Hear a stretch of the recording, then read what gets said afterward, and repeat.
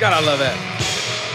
Hey, it's BT with the Tales from a Gemini, and we're going to get right to it, man. Thank you guys for joining us.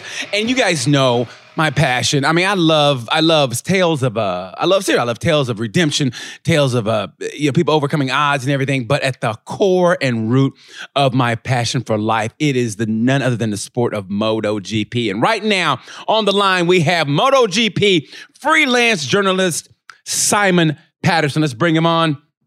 My buddy Simon.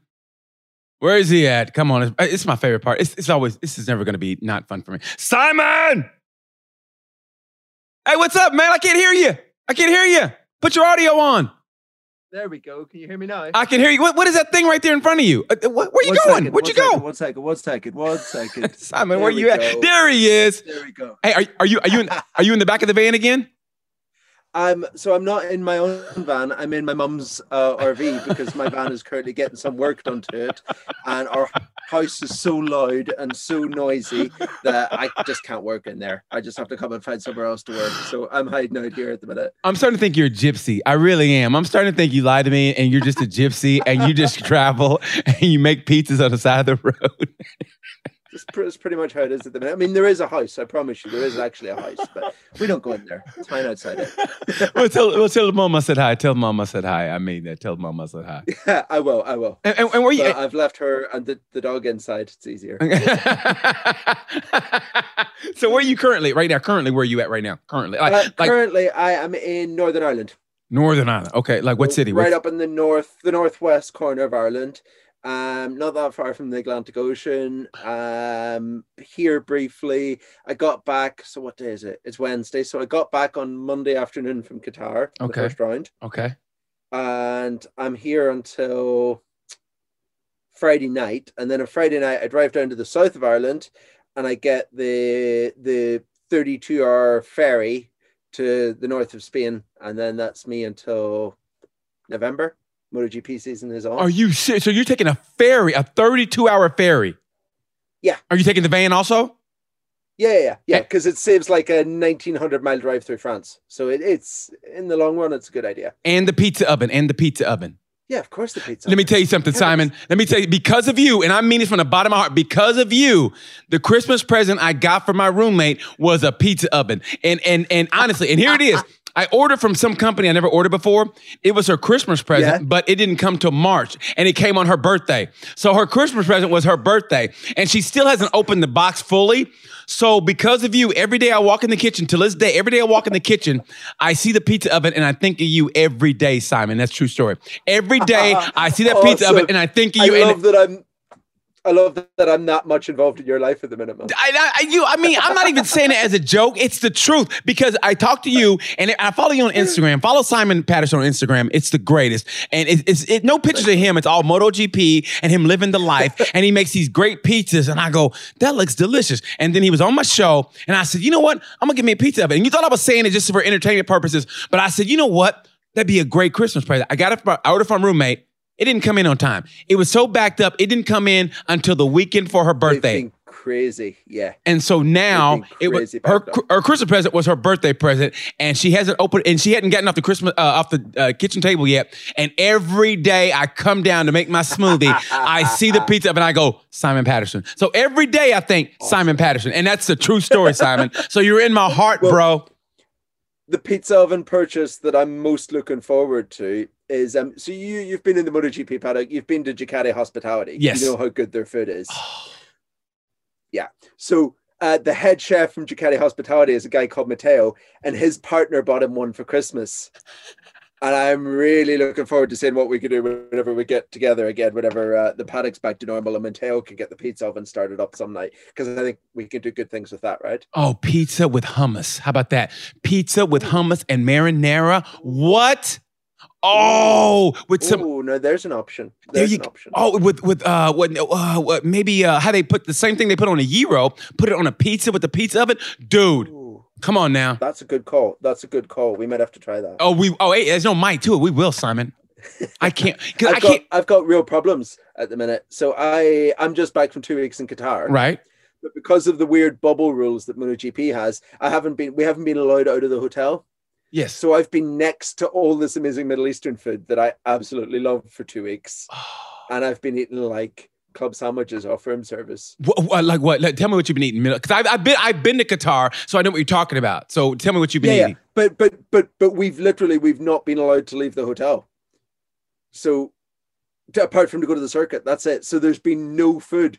There's this amazing market in the center of town, the souk, where there's all these amazing restaurants. We haven't been. We haven't been allowed.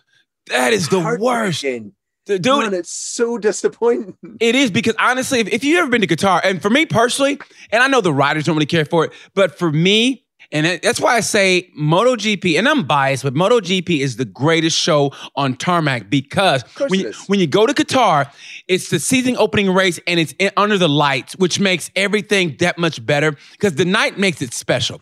Nighttime makes the bikes look better.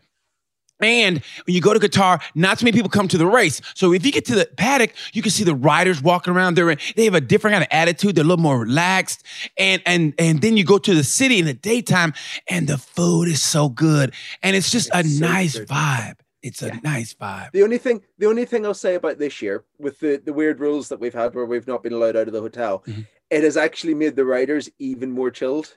Really? Because we've had like our own corner of the hotel where we're closed off from the rest of the world, and it's the only people under the MotoGP paddock, but we're spread across like 6 hotels, so there's only a few teams in each hotel. Yeah. So I've been like in the gym, on the exercise bike or on the treadmill, and someone comes and sits down next to you, and you look over and it's Valentino.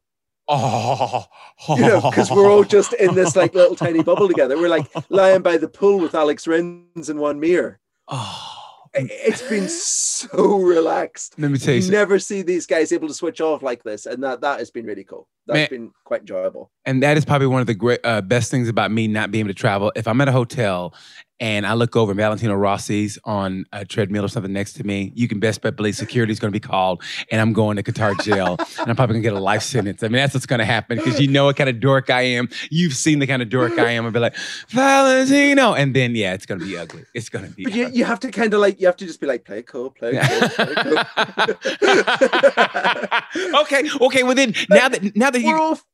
Go ahead. We're all MotoGP fans, right? Of course. Like, we're all there because we're fans at the end of the day. So even if you work with the guy every day, it's still quite cool. Okay, well, tell us in the how does he work out? What does he do? Like ballet? Lots of stretching, which surprised me a little bit. So he's doing like, I think he'd go in the morning and do some weights, but then we always ended up being there in the afternoon together, and he'd come in and do like 15 minutes cardio on a bike or on a treadmill, and then he'd do like an hour of stretching. Really? Yeah. Like when he's on a treadmill, like does he run or does he walk, or what? How does he do it? No, he's running, but he's not going hard. Okay. And I guess it's maybe he does like a proper session in the morning when I wasn't there, but in the afternoon he's just like, pretty chill actually. Wow. I mean, did he realize everybody was watching him, see like, what does he do? Because it was always shrouded in secret what Valentino did for exercise, for like... Yeah, because he's the one guy that he's never posting photographs of himself in the gym. Yes, never. Like the one rider that you never see it from. That's true. Yeah.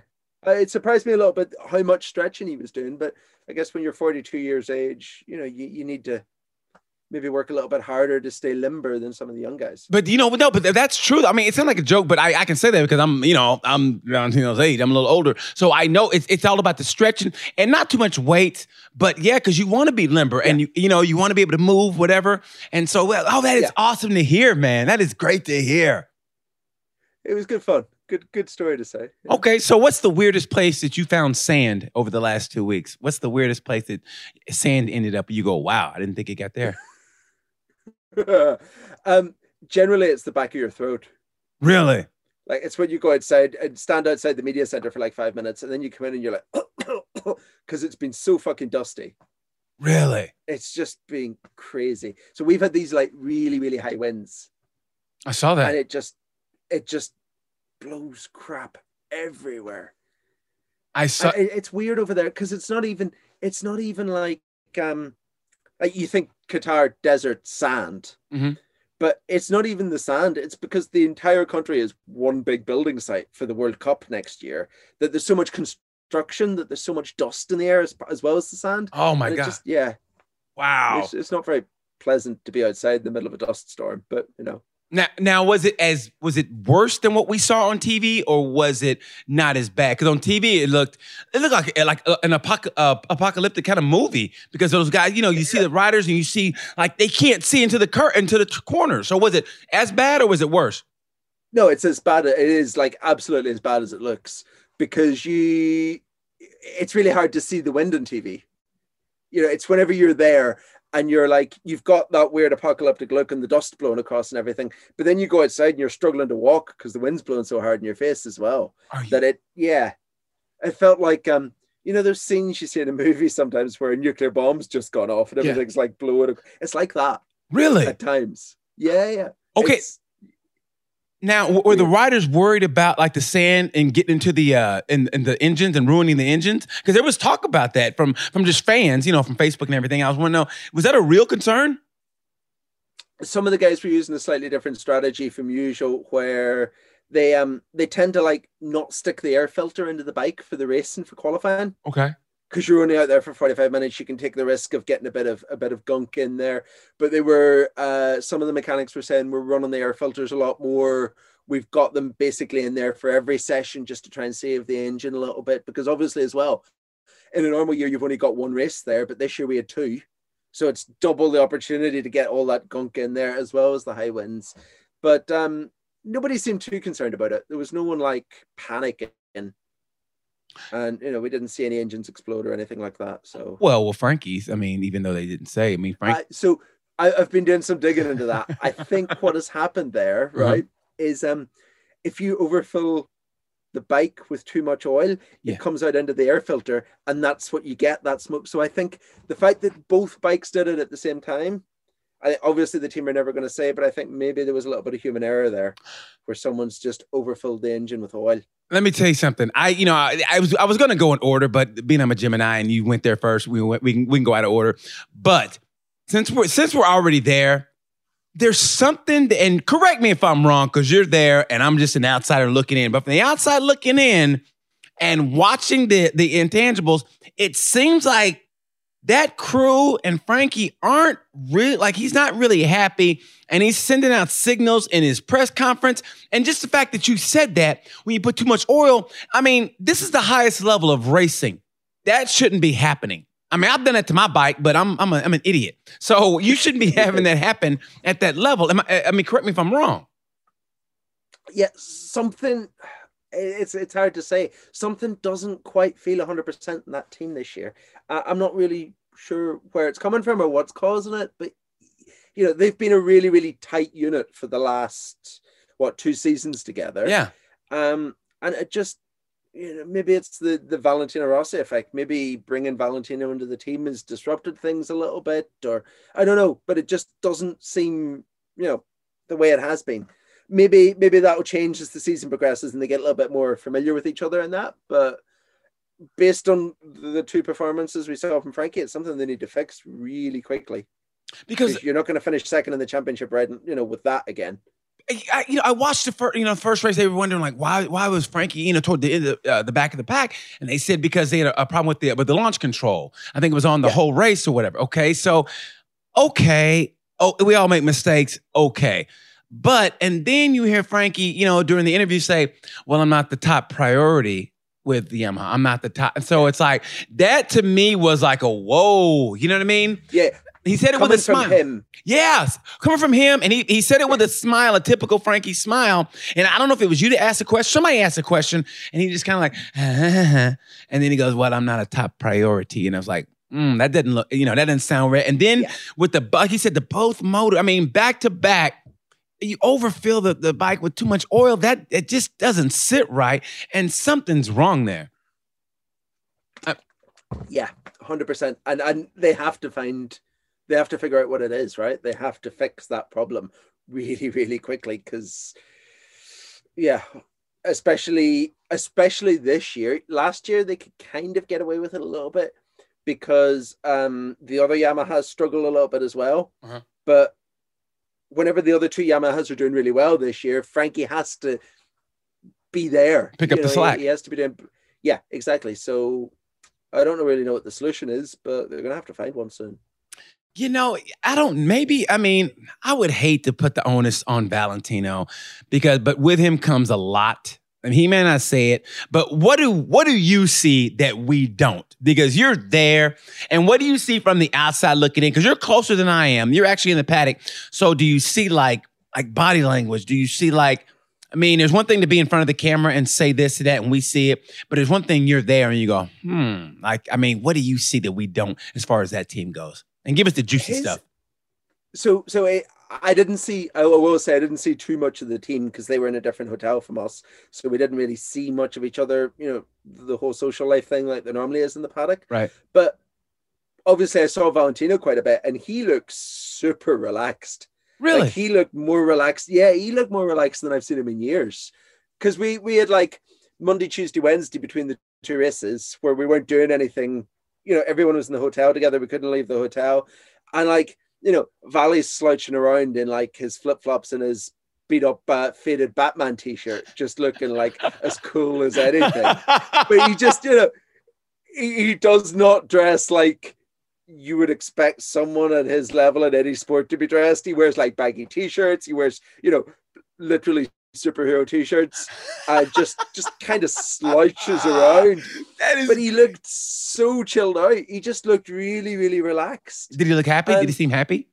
Yeah, he does. And I don't know if that's because we were kind of separated from all the people and things were pretty chill anyway, or if it's the new team environment. Part of me thinks that it has to be at least part of the new team environment, right? Like he wouldn't be bringing home so much positive energy from the track to the hotel if things were so negative there. So, and he had two really disappointing races. Like those are not the two race performances we expect from him. Right. But he was still quite upbeat through the whole thing, through the press conferences and through all the debriefs and everything we did with him.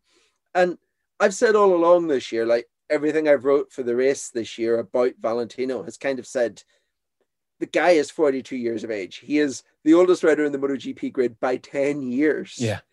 He's never going to be fighting for a championship. Yeah. Because you just can't, whenever, like he's literally, he's what, 19 years older than Juan Mir, the world champion.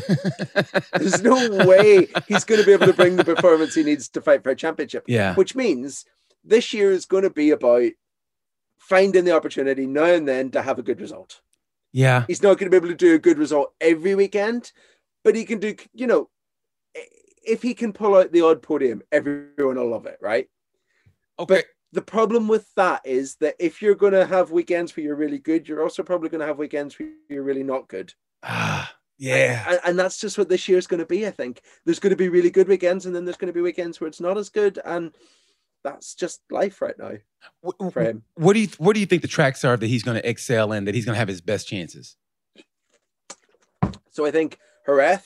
Okay. When we go back to Spain, so right. not the next round up, but the one after that. Mugello, obviously, we know the atmosphere and everything of Mugello. Yes. And there's a rumor during the rounds in the paddock that there might be 2 races at Mugello. Oh my God, that would be great. Like that's everything he wants to hear. Oh my God. And then obviously we're going to Assen this year. Yes. That's his race. That's a good race. I think we'll be back at Silverstone this year because like the one thing that the UK has done well in the entire COVID thing is the vaccine program. Yes. And by the time it gets to August, the UK, there's every possibility that not only will we have a British Grand Prix, we'll have fans at it because things are looking pretty good here. That'd be great. And then there's also the opportunity, I think, to go to Australia, to go to Phillip Island. Yes. So if we can race at Assen, if we can race at Silverstone, if we can race at Phillip Island, there's 3 circuits that he actually can win at. Man, I tell you what, if he wins, I don't think there would be a dry eye. I mean, I remember when they thought he was done when he went back to Yamaha and he wasn't winning and he won in Assen and I cried like a baby. I had tears in my eye. I was at home. I remember that. And I cried and I was like, I can't believe I'm crying over a grown man winning. I remember that, man. Because I think Marquez was behind. I go, Marquez is going to get this guy. And Valet held him off. And I remember crying like a baby, man. All the negative stuff, whatever. You just want to see Valet win one more. You know what I mean? That's the thing. Like the amount of people I've seen on social media this week writing him off after finishing 16th of the weekend. Oh, he's done. He needs to step aside. We need to get rid of him, etc., etc., etc. But the thing is, if he wins one race, all of that will be forgotten about right away. Everyone will forget instantly. If he wins one race, I just think honestly. I always say if I just feel like everything's going to be right with the world for that one day if he wins. You know what I mean? Exactly. He'll bring hope to the world, not just racing. I just feel he'll bring hope to the world. I mean, I think the world will stop for a second and everybody will have a tear. And whatever you're doing, like people are like, what was that? I think Valentino just won. I mean, I think it'll be that. I mean, you'll exactly. People watch like this, like it's Valet, hold on, and they'll hold their breath. And we just wanted to win one more. We kind of saw it, was it last year? Whenever Tiger came back and won again. Yes. Tiger Woods. You remember? And suddenly everyone was talking about Tiger Woods. It only lasted for a week. Yeah. But everyone for a week was like, wow, the old guy did it again. And there'll be a bit of that with Valentino, It's like David Bowie said, we can be heroes for just one day. You know what I mean? I mean that, exactly. Man. If things can go right, because you just never know in racing. That's the beauty of it. That's the beauty. Look at the crazy, crazy, crazy year we had last year. Like anything can happen. I mean, okay, so speaking of anything, and the elephant in the room is sitting right here, which is 8-time champion Marc Marquez. I mean, what are you hearing that we're not hearing? Like there's always the stuff that the people hear, and there's stuff that you guys hear, but you don't report on it because you don't know it's true. You want to get a libel suit. So what are you hearing? What are you hearing so my fans can know? What I think is going to happen right now is so Mark has another medical check on the 12th of April. So what's that? 5 days time? Yes. And until that, they won't make any decision until that. But the last medical check he had, which was a month previously, things sounded like not ready to go racing again, but ready to almost go racing again. Like they're being very, very careful and very, very deliberate in all their actions because of what happened the last time. Yes. It's coming back too soon. So everything's being like careful, careful, careful. But it sounds like we are almost at the point now where they're going to say, yeah, go for it, race motorbikes again. And if that's the case, we'll get him back at Portimao and everything will be, a little bit more exciting again, even more exciting again. I don't think he's going to come back. I don't think we're going to see him come back and like immediately be winning races again. Yeah. Because it is going to take a little bit of time to get his performance levels back up. I don't buy the fact that, he's Marc Marquez, he's so talented that he'll just come back and win races, because it won't be that easy. Right. But he will come back and, he will come back and be fast. Like, there's no doubt in that. It's just how long it takes him to be fast. And just the excitement of having Marc Marquez back is just going to ratchet everything up another notch. Honestly, and I'm so biased right now, but I just look at it as like, and Dorna is doing an exceptional job. Carmen Espeleta is doing an incredible 100%. Job. I mean, what they're doing is unbelievable. F1 gets all the credit, but I just think MotoGP is they're the best show on tarmac, and I mean it from the bottom of my heart, what they do and how they do it, and the excitement and the youth movement, everything they have. And if you have the greatest champion in the world come back, Marc Marquez, and you got a fading champion with Valentino, and you've got the intangibles of the youth movement coming. I know you wrote about the youth movement coming up in MotoGP. I mean, we're talking about Jorge Martin. We're talking Enea Bastianini. We're talking Valentino's brother, Luke. And I think, Luke is one of those dudes. He's so cerebral. He's literally a chess player on two wheels. Perfect word to describe him. Yeah. And I've said this all the way through too as well. Like, Luca was never going to come in and do what Jorge Martin did. He was never going to come in and just go boom fast on the podium. He was always going to take a little bit of time just to build, to learn all the way. his time will come. It's just not there yet. That's what we've seen him do in other series. He's just methodical, man. He's that guy when he gets it. He is. When he gets boom, and the boom, and the boom, and he gets it, and he gets it. But I'm going to ask you a question. How much do you think that horrible crash at Le Mans, how much do you think that it dented his confidence in racing, or did it? You know, because I mean, he from that crash, not only the mental, but he actually had a physical with the ankle that's still there. So do you think it was more physical, or mental, or do you think that affected him? I think that sometimes we think that crashes are all physical and that riders just recover from the physical thing and move on, and that's put behind them. But it's not that simple. You are right. Like, there is obviously a mental component to all of it. And sometimes that takes less time to get over. Sometimes that takes more time to get over.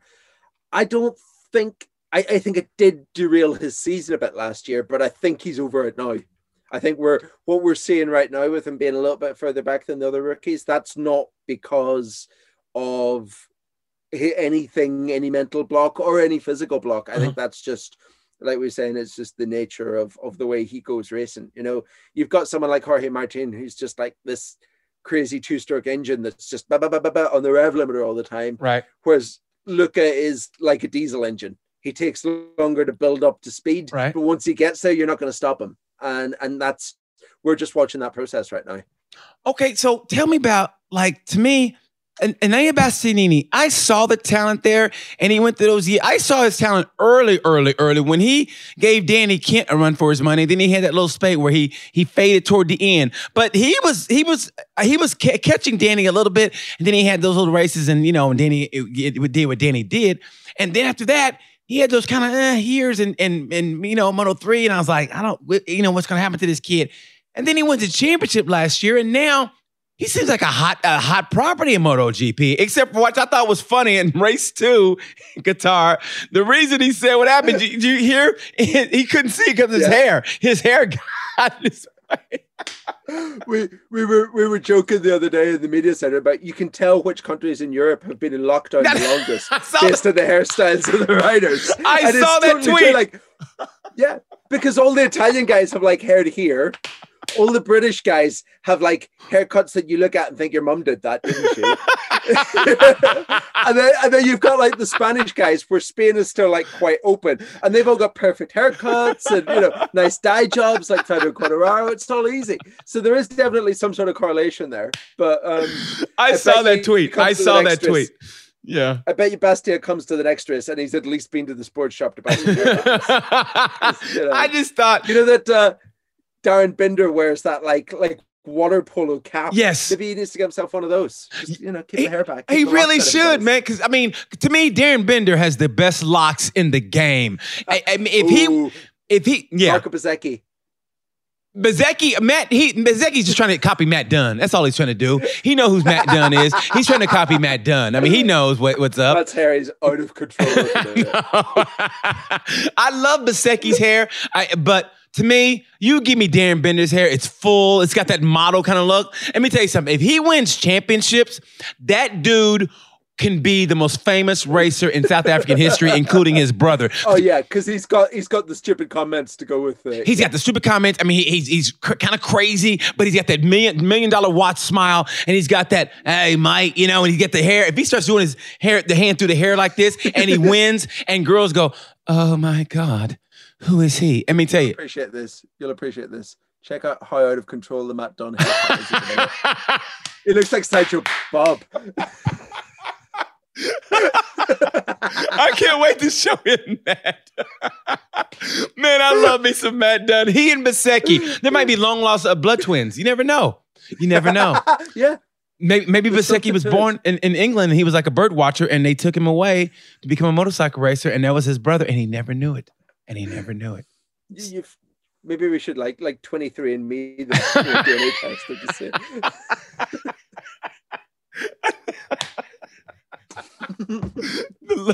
The love story no one talks about. I love it, man. I love it. You know what? Okay, so speaking of, I think the talk of the at least for me last week, even though MotoGP was out of control, great, fantastic. For me, the talk though, Moto3, Pedro Acosta. I saw this, but let me tell you something. I look at the intangibles. You guys, honestly, Neil, Dave Emmett, Max, you guys are great. The technical stuff. I mean, I can't message you guys that. And when I write articles, I can't message you guys. You guys do what you do, and you're awesome at it. I look at the intangibles from what I see from where I am. And let me tell you something. When I see, and I saw a little bit of Mark Marquez in him, because when the camera comes on him, he's dead serious. He's almost like, you're annoying me. He looks at the camera like, God, get out of my face. You know what I mean? And he's talking to his guy. He's like he's just have to look. He's not smiling. He's all serious. Even with braces on, he's all serious. And he's talking, trying to get in his head right. Camera's here is like, whatever.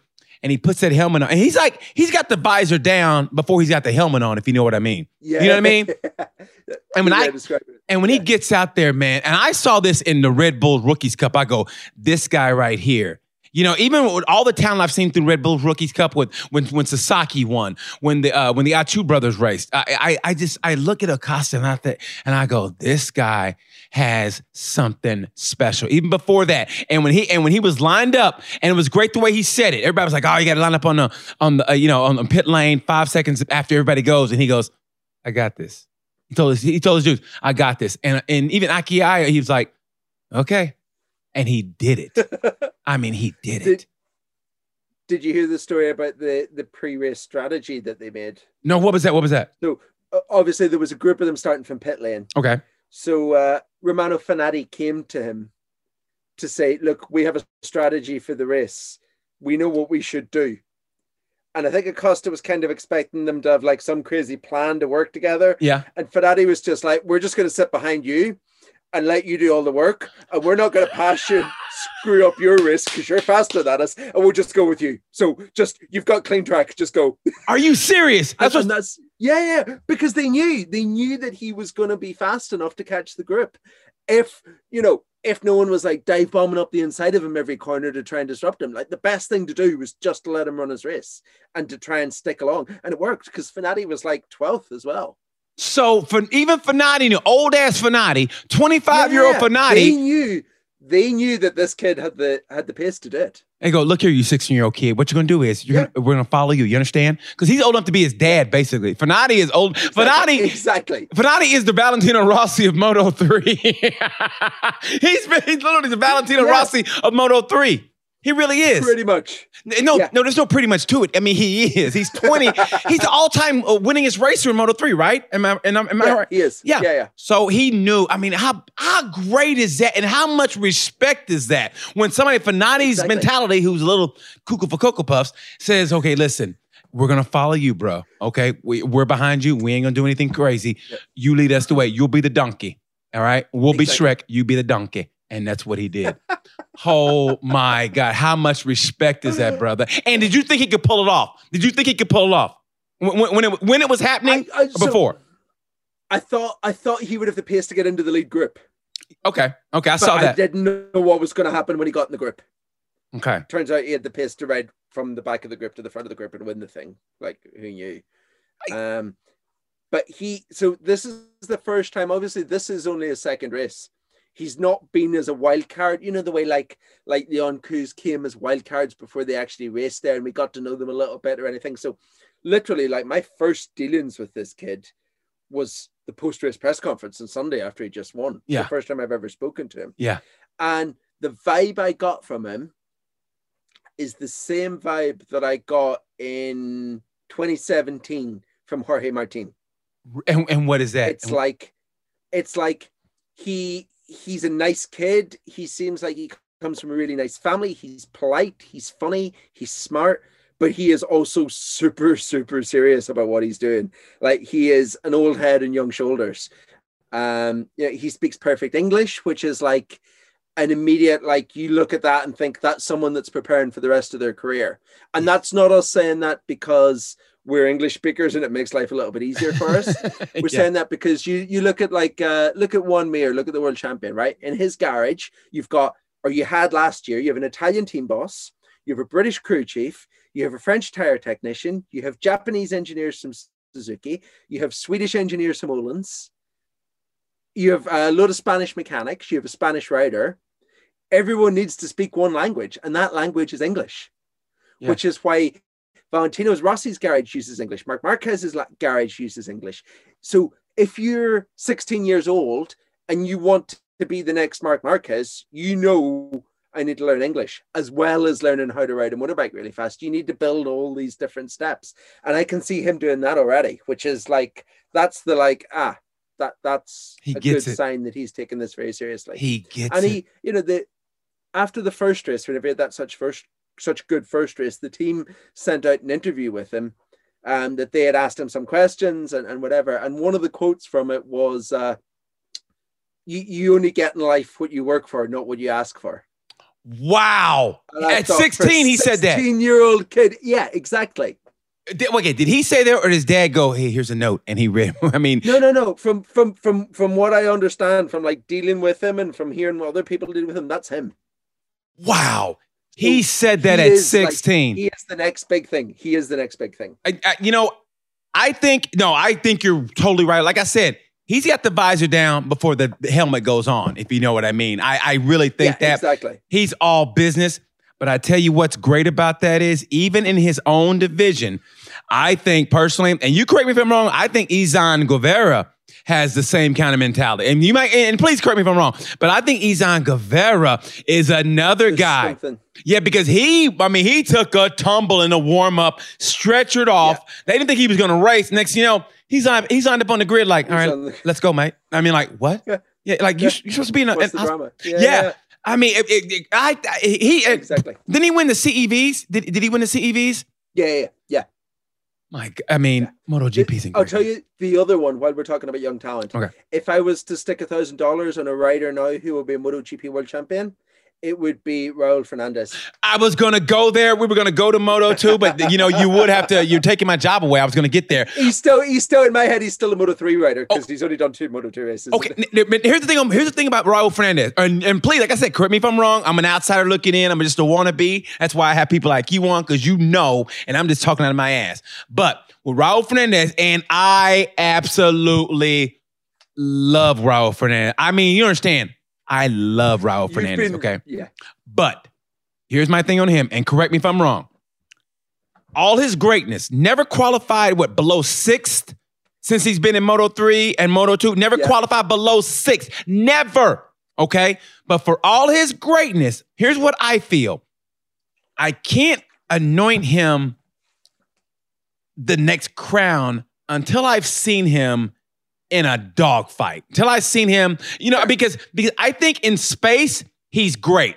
But when he's in a pack, that's where I wonder about it. Because in Moto3, I think we talked about this last time. In Moto3, when things were getting dicey and toward the end of the race, he faded a little bit, but he had his best races when he got in space. Yes. Now in Moto2, you can get space.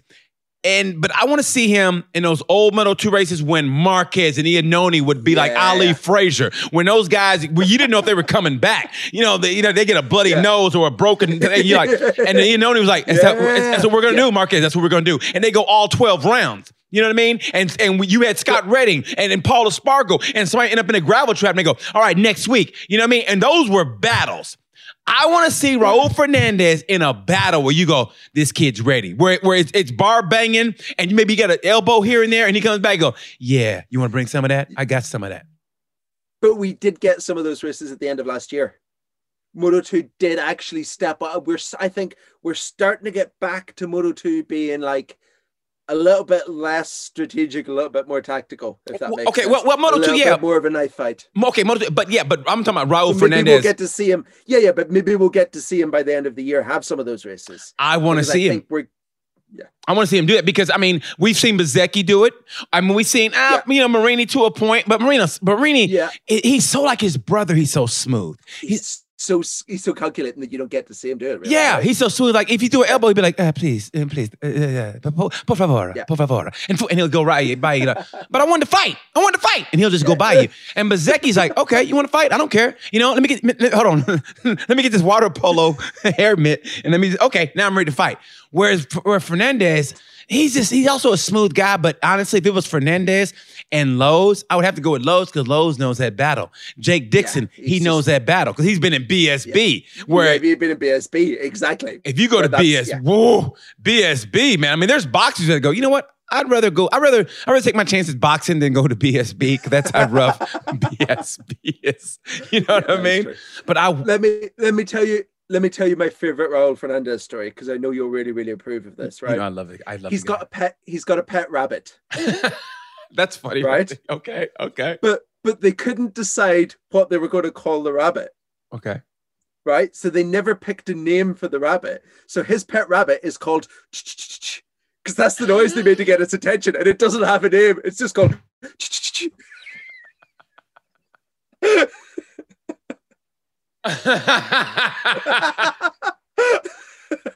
He's got no name for his man. No. That's it. It's like, yeah. Because by the time that it came to like trying to decide on a name for the rabbit wasn't going to answer to any name anyway. So. That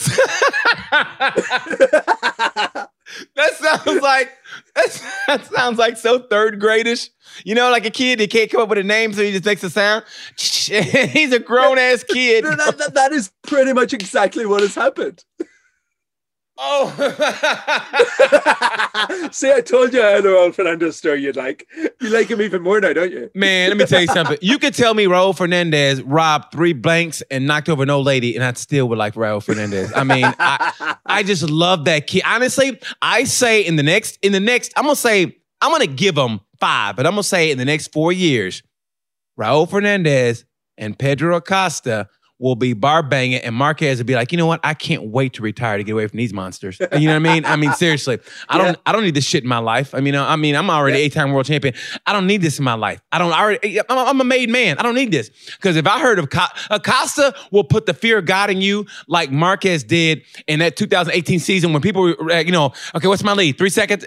Marquez, oh God, when they put that pit board out, Marquez behind me, oh God, please, and then you tell your pit board like, hey, listen, tell my mom I loved her, okay, because I know it's coming, and it's got to be that fear when you know that monster's coming. Got to be right. There's got to be. I mean, especially like when he pitched that. I mean, what he. I don't know if people realize the level of greatness that was when he finished on the podium in every race. No less than second. If he didn't win, it was no less than second. Yeah, he was.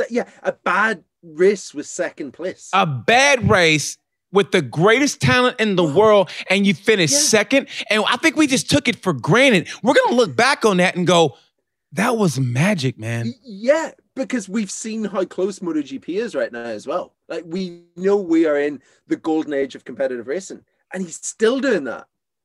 That's what like, I mean. If it was 10 years ago and he was riding the way he was riding in 2018, 2019, you'd be expecting him to win every race. Yeah. Like literally to clean sweep the championship. And we did see that in 2014, his second year, when he did 10 in a row. Like that was a hint of what he, if it had been just a couple of years earlier, he'd be unstoppable, completely unstoppable. And that's why I think the intangible this year is coming back from that injury. Is he going to be the same? Is he going to have the same mental? I mean, are we going to see that crack and we're going to see that tear in Superman's cape? How's that mental going to be? How's that mental going to be? To me, but you know what? That's the sign of a champion is battling back from adversity. When you're winning, who can't? When you're on top, this guy's mental. But it's not the first time because you remember his career was almost shortened that weekend in Sepang when had an eye injury and they didn't know and they didn't know his career could be over. And I remember and no one really was talking about it. I go, man, this could be if Marquez and he was able to come back. But so he's been through that before, Yeah, he has. So it's just gonna be, man. I like I said, I just can't wait for this season. I mean, from the perspective of a completely neutral party. Who would never don't misunderstand me for a minute. Don't think that I'm wishing ill in anyone. But if he came back and he'd just been turned down from 11 to 10, imagine how much better it's going to make everything. Yeah.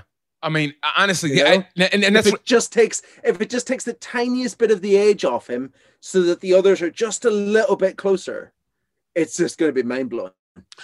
Well, you know what? I mean, I'm trying to go back in my years, my Rolodex years. But so he's 26, right? He's 26, right? 28. 28. Oh my God, he's 28. So yeah, I know, he's an old guy. Yeah. In the world of MotoGP, you know, when your world champion's 23, that suddenly is old. Yes. So he's 28. So he's still gonna have that testosterone. He's still gonna have that. I think he still has it in him. That you can see that look in his eye where he's still, hey, I'm the champ. And you can almost see him just chomping at the bit. I mean, the little bit I've seen of him, he hadn't really talked that much, but the little bit I've seen, he still has that kind of, like he can't wait to go out and just, you know, take it to the field. But what's going to be great is to watch I'm going to gauge the rest of the field by how he is this year. And here's the intangible that I'm going to talk about now. Of course. Is, okay, you talked about Rossi. He seemed happy. Now, Rossi's happy, I think, for two reasons. One is he's Rossi, like you said, new team, whatever. But the intangible is he's with a woman who he sees himself having kids with, settling down with the rest of it. And that's why I think it's going to be a different Vinales this year, because Vinales got married. And I think his mental is better. I think he knows he's having a baby. He's married. He's his home life. And he even said, he kind of alluded to that in the press conference. He goes, you know, I'm happy. I'm at home. I got somebody that cares about me. I got somebody that I love. And I don't think anybody picked up on it, but he mentioned Austria in passing. And I think that bike flying by his head, honestly, I think and the next race where he had to dive off the bike at over 100 miles an hour, 2 weeks in a row, that he's kind of, I'm saying, cheating death, but so you take those, and no one really asked him the mental from that, which is weird. No one asked him how he processed that mentally from almost getting wiped out by a bike. They didn't talk about that, in any press conference. At least I didn't see that. Yeah. And then falling off the bike, and so he said that in passing. He said it in Qatar, I think after his race or at the press conference, I think going into the second week, he said Austria, and he goes, "I'm happy in my home life now." And I think, and that's just me, that with that kind of experience from Austria, like, whoa, this could be taken away.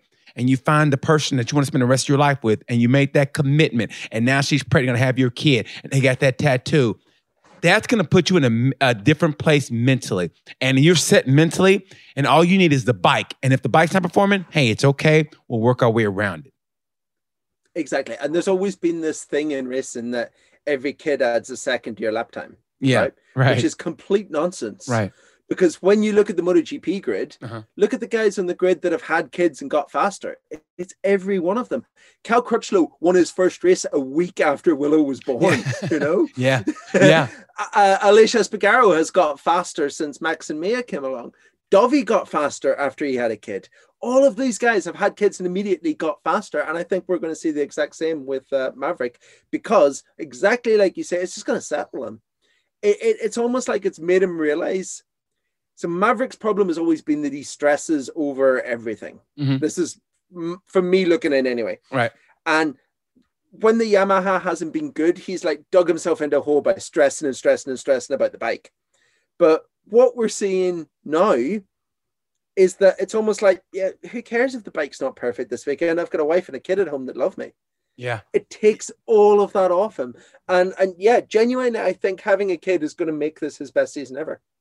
I think so too. I mean, I think it's up to Yamaha and the bike. But I tell you what, man, 2 straight weeks, 2 Yammies on the top podium, your factory riders.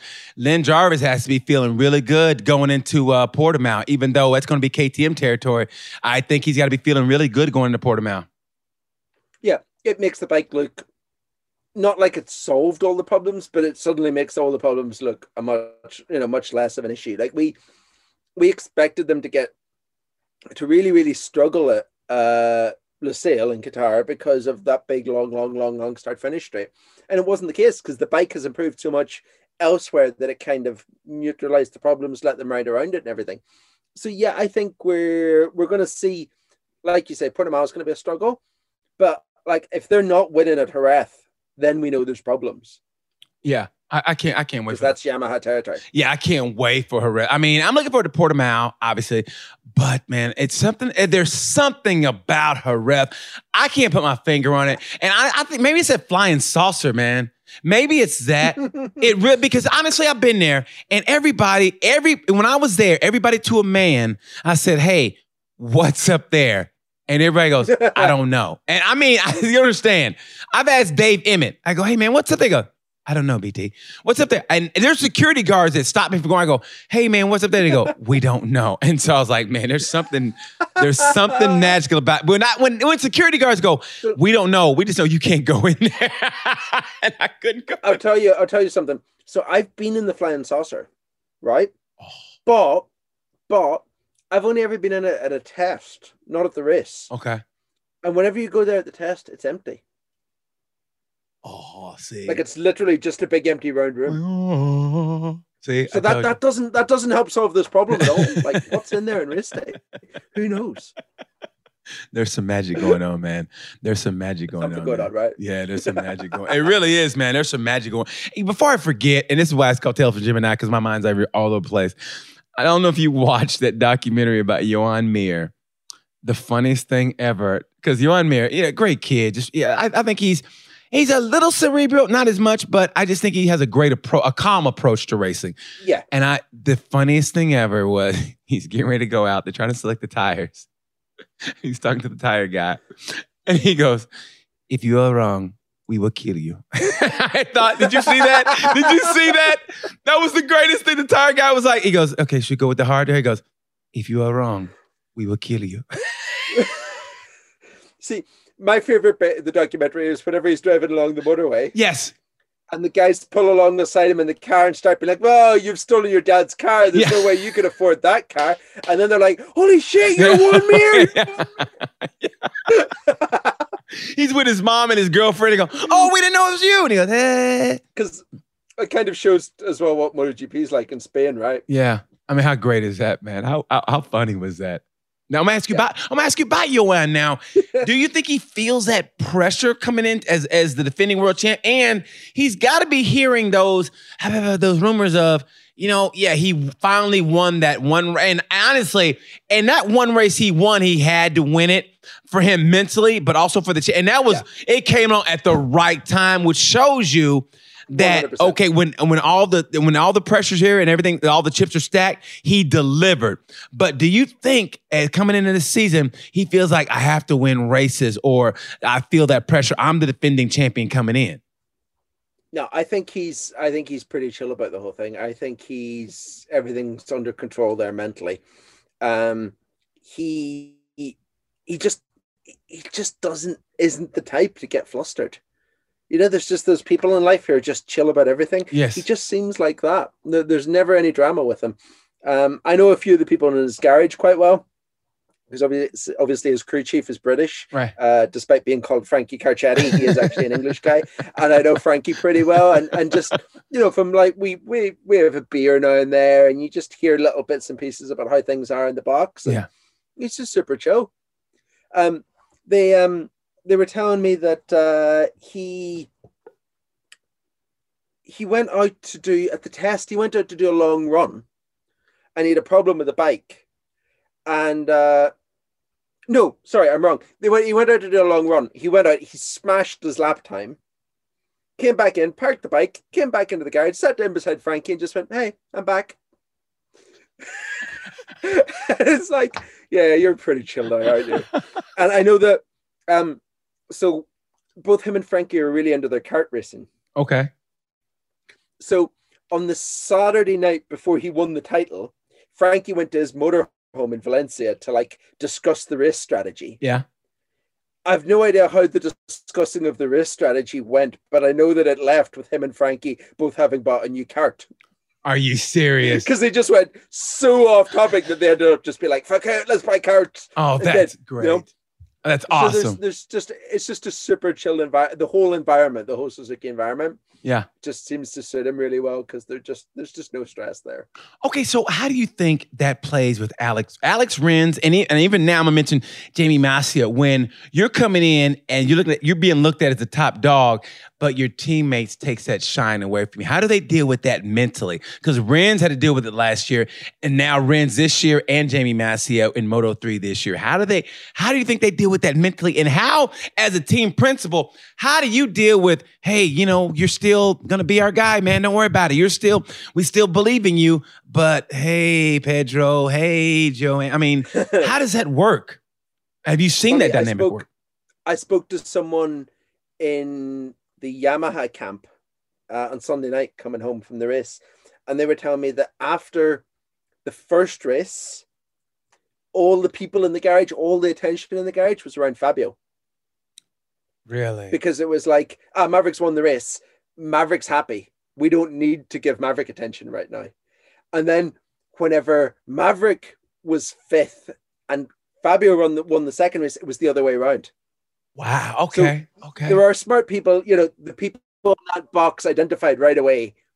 The guy that we need to make feel good right now is not the guy that has just won the race. There's enough other people to make him feel good. We know that Yamaha are really good at managing people because they had Valentino Rossi and Jorge Lorenzo as teammates and they didn't murder each other. So someone is quite good at managing people, Like no one died. It was a success. Well, you know what it's like? It's like when my dad did me that way. Because I remember when when I had my little brother, all the attention goes to the little baby. So my dad took me out shopping for any toy I wanted, just to let you know, hey, we still love you, but we got a baby and he's going to get more of the attention. And that's what they have today. They treat like babies, basically. Yeah, and that's pretty much how. That's what being a team manager is basically like being a parent, right? Yeah. $1 million babies. They're $1 million babies, is what they are, literally. But they are babies, like They'd have to be like fed on time and delivered to where they're going, like children. Okay, but you know what's funny? You say that, and here's what I think is funny. And granted, I know these guys are top of their level ever, but hearing Miguel Oliveira on the after race talk about how he had no electronics, so he on the dash, nothing on his dash, and he goes, I didn't know what gear I was in, my electronics, I didn't know, and I wanted to go. I wish he would say it to Valentino Rossi because, like somebody who's been in about 20 years, he goes, oh, you didn't know what gear you were. Oh, really? You didn't know what gear? Oh, poor baby. Really? Oh, have you ever ridden a 500 two-stroke? Have you? Poor baby. You didn't know what gear you was in. But part of the problem with this, and you have to remember is, right, whenever we have 15 riders separated by 8 seconds, like it was at the end of Sunday's race, everything is so tight. Yes. That it's not even that you need the advantage. You just need to be on a level playing field with everyone else. Yes. And I think that's kind of the problem that he had. It wasn't that he spoiled it, it's that everyone has it. So whenever it's taken away from you, Well, I got it. I just thought it was kind of funny. And I understood it. I really did. But deep in my heart, I was laughing, going, really? Poor baby, no electronic. Oh. I'm looking at it from Valentino Rossi's point of view or the older riders going, really? You know what gear you were in? Oh, and then what happened? Are you serious? Did you have even a superbike rider?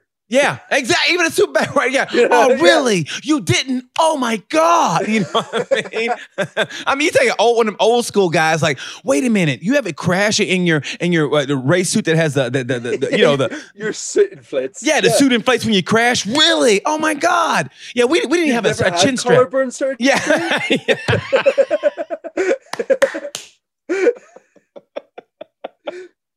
We're going old school. Yes. Oh my God. I could talk to you about GP all day, literally. I mean, you understand, I was so jonesing. It never feels like work, man. It just feels like us shooting the shit. Dude, I mean, it really is. And that's why, I thank you for this. I really do thank you for this so much because I was like, last night, I go, man, I had a guest follow. I go, man, I go, Simon Patterson. As I go, Simon Patterson. Right here. I go, he's got to be back. He's got to be back. And so I hit you up. I said, I know he's sleeping now, but. Let me tell you a story. I wasn't supposed to be back, right? Okay. So I should, what time is it? It's 6 p.m. here. So I should have just landed in the airport an hour ago. But my original flight back from Qatar was on Monday. Okay. And it was cancelled. Because if you arrive back in the UK now from Qatar, you have to isolate in a hotel for 2 weeks. Yes. My original flight was from Qatar to London to Dublin. So they cancelled the Qatar to London section of it, and I had no flight home. So they rearranged my flight to today so that I was flying direct from Qatar to Dublin this afternoon, which was fine, no problem. And then on Saturday, I got a message to say, from Tuesday morning, if you arrive in Ireland from Qatar, you're going to have to quarantine in a hotel for 2 weeks. So I ended up on Saturday booking a new flight, which cost me like €1,000 to book a new flight from for Monday. So I left, like, I flew out of Qatar at 1 a.m. on Monday. So like straight after the race, I was in a plane. Oh my God. Just to get home in time to dodge this like hotel quarantine thing, because I'm leaving again on Friday. I've been there before. I did that 1 a.m. flight from Qatar. I've done it. I've done it before. Man, hey, it was my pleasure that you did that. I'm glad you did that. So you wouldn't be here if you wouldn't. So I mean that from the bottom of my heart. No, seriously. I mean, but good, man. It's glad to join you as always. You know that. But before we get out of here, you know how we do this. I want to ask you one of the most serious question I've ever asked you in this whole interview, and we're gonna get serious now. We've been joking around, but let's get serious now. What's the best pizza to make in your portable pizza oven? The best pizza to make in your portable pizza oven. So I decided at Christmas that I would go do something a little different. Okay. And the day after, so the 27th of December, okay, we had a house full of leftovers. And I made a turkey and roast ham pizza with breadcrumb stuffing, cranberries, and brie. No, and what? And gravy? No. Cranberry sauce and brie. Brie on a pizza. Yeah. It was. Oh, it was so good. Did you put marinara on it? Did you put marinara? No. I used cranberry. I don't know about that one, Simon. I don't know about that. It was like a full roast dinner and a pizza. I'll send you pictures of it, and you'll see. It looks so good. It was Christmas pizza. Was it Christmas pizza? Exactly. Christmas dinner pizza, dude. It's like so we do for Christmas Day what you guys do for Thanksgiving. So like imagine Thanksgiving leftovers on a pizza. What's not to love about that? It was awesome. Here it is. From here on out. Now, for my roommate next year, we're gonna have Christmas. We're gonna have Christmas pizza. That's all because of you. I told you that you don't realize you have influenced my life. Now I got the pizza oven for my room, all because of you. And every day I see it, I think of you, Simon. I think of you. So now Christmas pizza is what we're gonna have next year. I'm gonna tell him when I leave here, I'm telling my roommate that. And we're going to have Christmas pizza because of you. I mean it. I'm going to send you a picture. I want to send you a picture right away so that you've got photographic proof that I made Christmas pizza. Oh, my God. I'm following your lead in everything I do. I did. When we talked last time, we became closer. And then you sent me those things about, you gave me a history lesson on my country. And you're kind of like, oh, my God. And I was like, yeah. I mean, you've influenced my life. Everybody I've had on the show has influenced my life. And you have, sir. And I mean it from the bottom of my heart. No, from the bottom of my heart, you have. I don't know if I've done anything for you. Pleasure to be a part of that, man. No, it's my pleasure. You've helped me. You've exponentially expanded my life and my knowledge on things United States and in things, obviously, MotoGP, but and things food and culinary, which is actually the most important. Wow. That's the most important thing in life. Exactly. Oh, my God, to eat. But what's more important than pizza? Pizza and watching MotoGP. What? Top there that. We go. Top that. It can't be topped. All right, before we get out of here, Simon, here's what I want to do. All right, don't think about it. Just tell me off the top of your head. Top 3 for the championship. Moto 3. Give me your top 3. Champion, second, and third. Don't even think about it. Tell me. Top 3. Moto 3 for the championship. John McPhee, Jaume Masia, Pedro Acosta. Man, McPhee's got to come. He's got Knuckles. I'm calling John Knuckles McPhee after that fight with Jeremy Acoba. I have love for McPhee. No, I love McPhee, and I actually don't blame him. But let me tell you something. Jeremy Acoba, he could piss off Jesus. I mean, he's that dude that he does. I mean, he's like, Acoba, he's lucky he's bigger than everybody. He really is. But McPhee's Scottish, so he doesn't give a shit. He'll fight anybody. You know what I mean? He don't realize. Well, I think if you've been knocked off by the same guy 4 times in 9 months and you've been knocked off twice in 2 races, you're going to be a bit. What I tell you, Jeremy Acoba could piss off Jesus on Easter. That's what that kid is like. He needs a whooping. He needs somebody to take him outside and take their bed off and give him if he was in the United States, his grandma John tried. Oh, yes, he did. John tried. Yes, he did. Yes, he did. Yes, And he did a damn good job too. Where you see Alcoba going, it wasn't my fault. And you see him, stop it. He goes, I can just see him going, stop. This is awesome. Stop it. It's on TV. Stop it. Okay. Top two, top three, Moto 2, championship. Top two, top three, Moto 2, championship. Sam Lowe's by a million miles. Yes. He's going to walk it. Yeah. Bezecchi second, Raul Fernandez third. Oh, man, Mr. Yeah, but Raul's a rookie. He's got another year. Let's see how he goes the next year. But, Okay, and the big one, MotoGP. This is going to be the most difficult one, I think, to call, but top three MotoGP for this year. Top three. And this is including if Marquez is racing. Juan Mir. Oh. I think he's going to do it again. Okay. Alex Rins. Oh, okay. Johan Zarco. Oh, I like those picks. Man, that was great. That was great. And ballsy, my friend. That was John McPhee fighting Jeremy Alcoba ballsy. I like that. Let's see if it works. I think Zarco's another one that's happy. And I just love that he's showing his personality. He is a changed man. Yeah. Yeah. So literally in May 2019, he gave an interview where, without naming me, he told someone that I should be sacked for something I'd written about him. Yeah. Right? Wow. 14 months later, we're drinking rosé wine in his back garden doing an interview. Yeah, when he had the guitar, right? With his brothers? Yeah. We just invited me. I said to him, I want to do an interview. And he was like, come to my house. And we spent a day playing guitar and piano and playing bowls in the garden and drinking wine. We had lunch together.